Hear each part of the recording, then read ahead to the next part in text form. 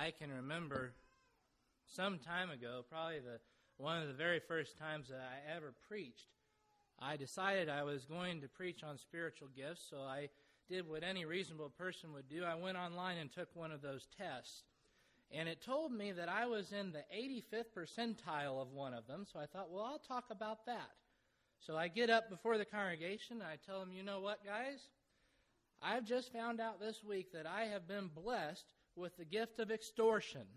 And not only am I going to use that to the best of my ability, I intend to grow in it, and I intend to encourage all of you to use it as well. That was the last time I ever gave any sermon on that. But you think about that. What does it mean, exhortation? Exhortation is encouragement. We look in Romans chapter 12, that's one of the gifts and abilities that the Apostle Paul says that we grow in as our faith grows, as our faith increases. We grow in things. We grow in our giving, we grow in our teaching, and we also grow in our exhortation. We grow in our encouragement. The Bible shows that encouragement, when we do it the biblical way, we encourage people in truth and love. Apostle Paul told the church in Corinth to let all things be done for edification. Whatever you do as a congregation, make sure that it does these things. Make sure that it builds up the body of Christ in truth, the truth of the gospel. Make sure that it builds them up in love, the love of God. Make sure that those things are always done. Whatever you're doing, let all things be done for edification. You know, I could look through the Bible and at different people who may have had the gift of exhortation. The Bible talks about Barnabas as being the son of encouragement or the brother of encouragement. Probably the best case of a sermon that was ever given on exhortation was actually found, though, in the Old Testament. Joshua chapter 24, to be exact. In Joshua chapter 24, Joshua has come to the end of his time. He knows he's come to the end of his walk. He knows that he's come to the end of his life. And he has one final message to share with the people of Israel. So in Joshua chapter 24, he calls together all of the leaders and all of the elders of the tribes of Israel to one place. Now, when you think about the place that Joshua called them, he called them to a place called Shechem. And Shechem was not by accident that Joshua asked them all to meet him there. Shechem meant something to these people. When we look in the book of Genesis, in Genesis chapter 12 and verses 6 through 7, it says that Abram, who would later become Abraham, passed through the land to the place of Shechem, as far as the terebinth tree of Moreh, and the Canaanites were in the land. And the Lord appeared to Abram and said, "To your descendants I will give this land." And there he built an altar to the Lord, who had appeared to him. It's not by accident that Joshua called all of the leaders of the tribes of Israel to this place called Shechem. They knew what this place represented. They knew the stories. They knew that here God appeared to Abraham, that he gave the promise. We know that they knew that God had blessed Abraham. He had blessed Isaac. He had blessed Jacob. They knew that God had blessed Moses, that he had taken Moses and had him lead the people of Israel out of captivity in Egypt. He knew that they had led him through the Red Sea. The people that Joshua is talking to, they know of all the victories. They know of the fall of the wall of Jericho. They know that God had fulfilled his promise to Abraham when he gave the land that they're standing on right then at that moment to them. Back in Genesis chapter 12, the promise was given. And here Joshua is standing at the same place of Shechem, calling all the people of Israel, all the leaders, all the elders of the tribe of Israel, saying, "Come here and see this place."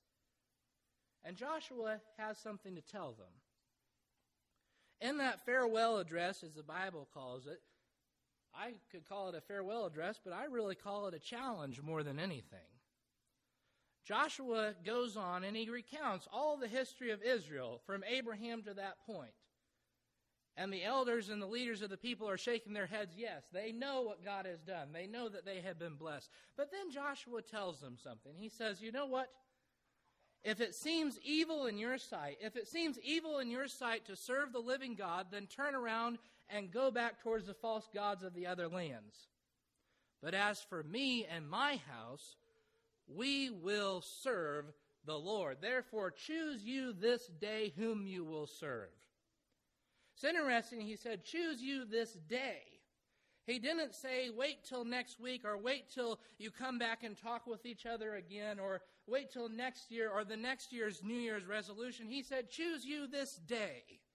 In other words, not tomorrow, but now. The moment of reckoning has come. You must choose now.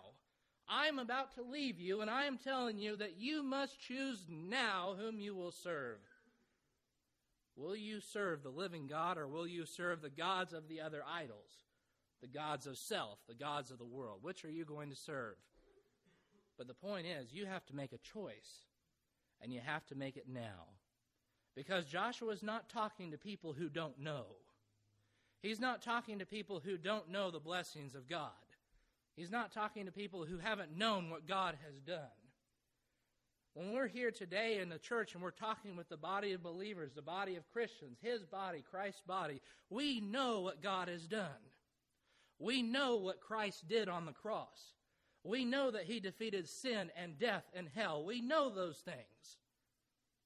But we have to challenge ourselves even today. Choose you this day whom you will serve.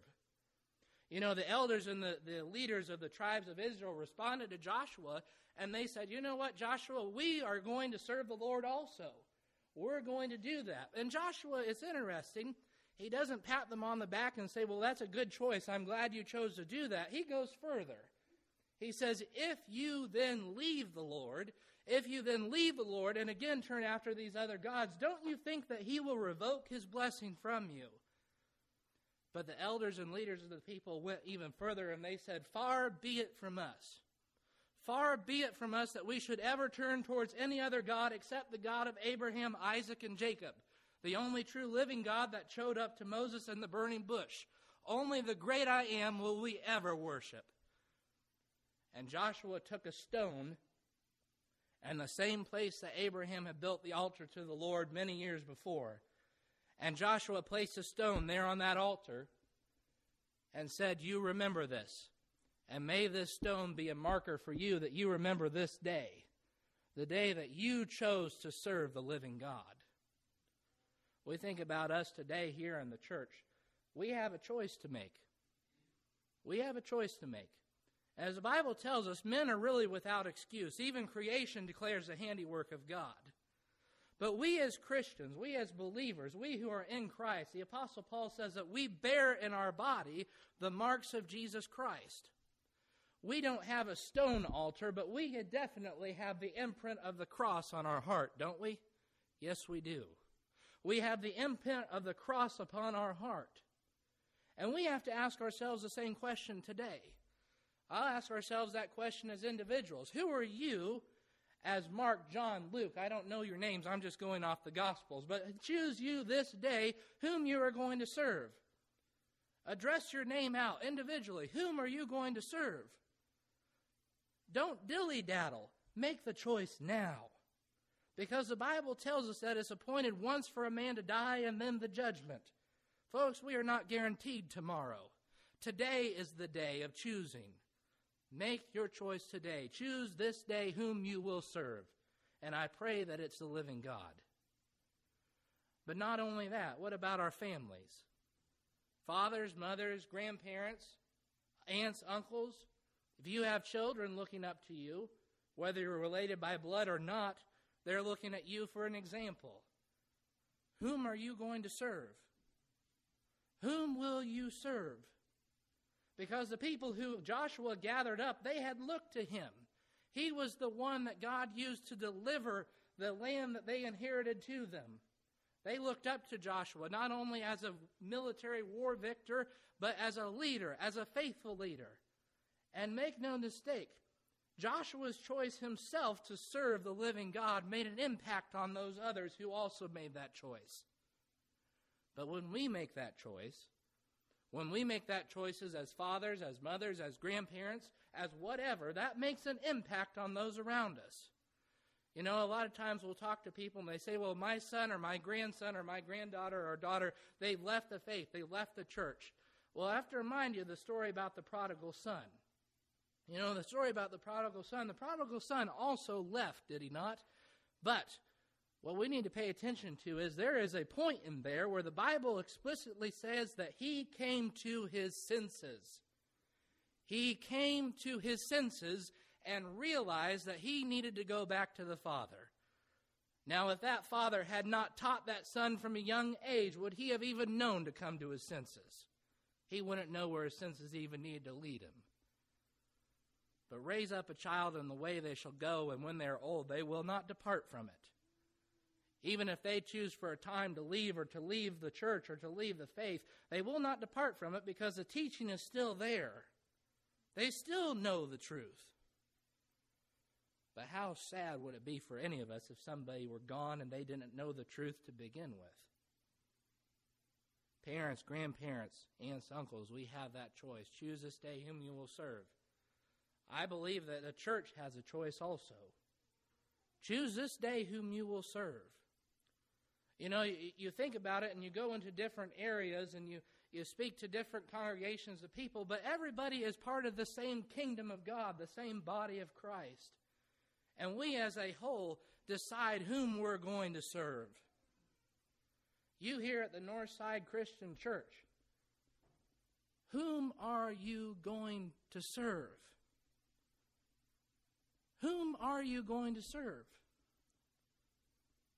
You know, you got a lot of different decisions to make this year. Decisions you make are going to could take the church in a lot of different directions. But I guarantee it, if you resolve here and now to continue serving the only living God, and you do as Joshua did and set the stone marker in place so that it is there. You know, the Apostle Paul planted, Apollos watered, but it was God who gave the increase. And I am convinced beyond a shadow of a doubt, if you serve the living God and make that choice today, that we as a congregation are going to continue doing that, and we're going to set this marker here so that we know from our leadership on down that we are going to continue to, above all, serve the living God and follow the Word of God to its truth and infallibility. God will bless that. God will give the increase because it is His church. And Christ is the only one who can build it. And He built the type of church that even the gates of hell itself could not overcome. Choose this day whom you're going to serve. Choose this day whom you are going to serve. You know, it's interesting, you think about choices. It wasn't a couple weeks ago, it was actually last weekend. I had a choice to make on Saturday. I decided, am I going to be the only person in the state of Indiana to go out and buy ice cream tonight? I go to the Kroger in Martinsville, and I buy a carton of Edie's cookie dough ice cream. And I go up through the checkout line, and I must have been the only person buying it because the register lady looked at me. She said, "Your wife's pregnant, isn't she?" I said, "No. I certainly hope not, but I'll find out soon enough." I said, "We're just a little bit strange. We like to eat ice cream when it's negative 25 outside." You have a choice to make. But there's only one choice that has eternal consequences. There's only one choice that has eternal consequences.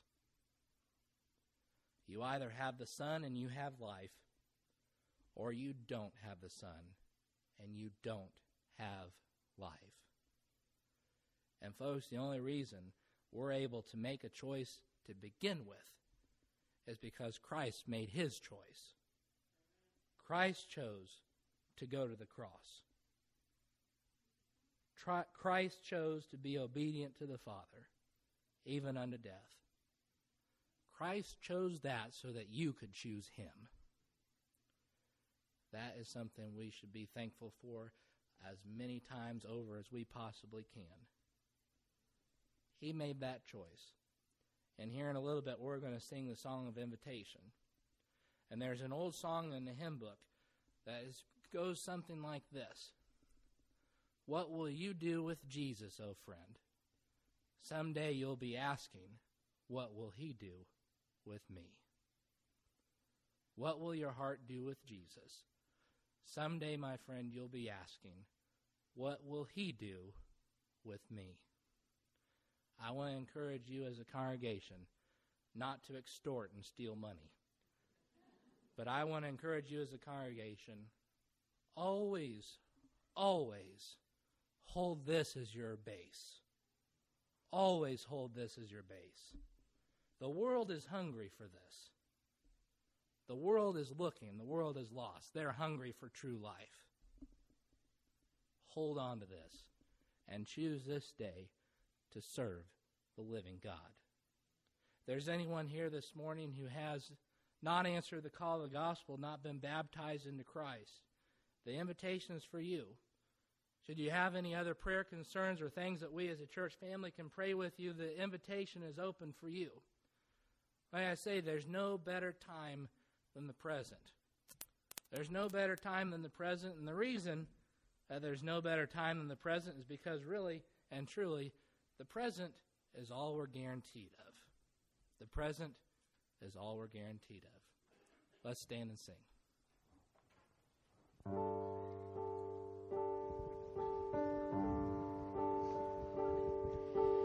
You stood before creation, eternity in your hand. You spoke the earth into motion, my soul now to stand.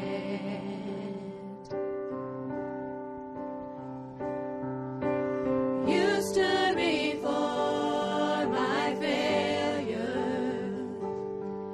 and carried the cross for my shame.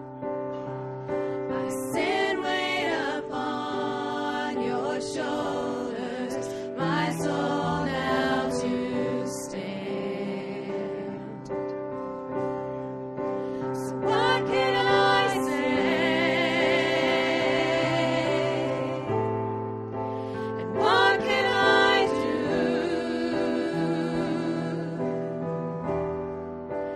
But offer this heart, oh God, completely to you.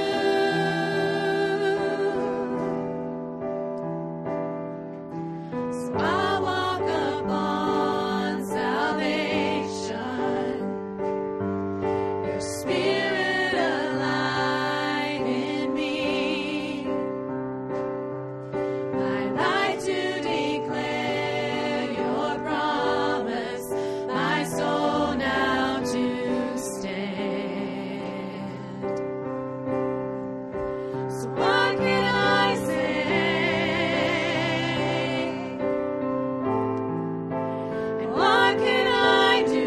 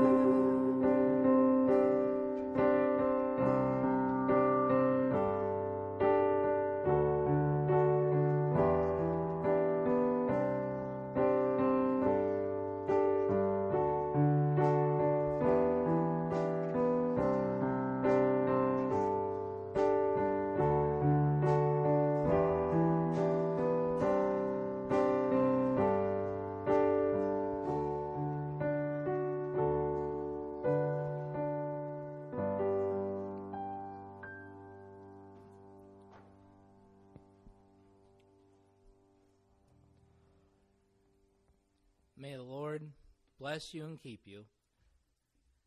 And don't grow weary in doing good. In due season, we reap a sure reward. Let's pray. Father, we thank you for our time here this morning, and I ask you be with this congregation. I ask you be with the hearts of these people, and that you guide them, direct them, give them peace, and fill them with joy as we all work together to serve your kingdom. We ask this in Christ's name. Amen.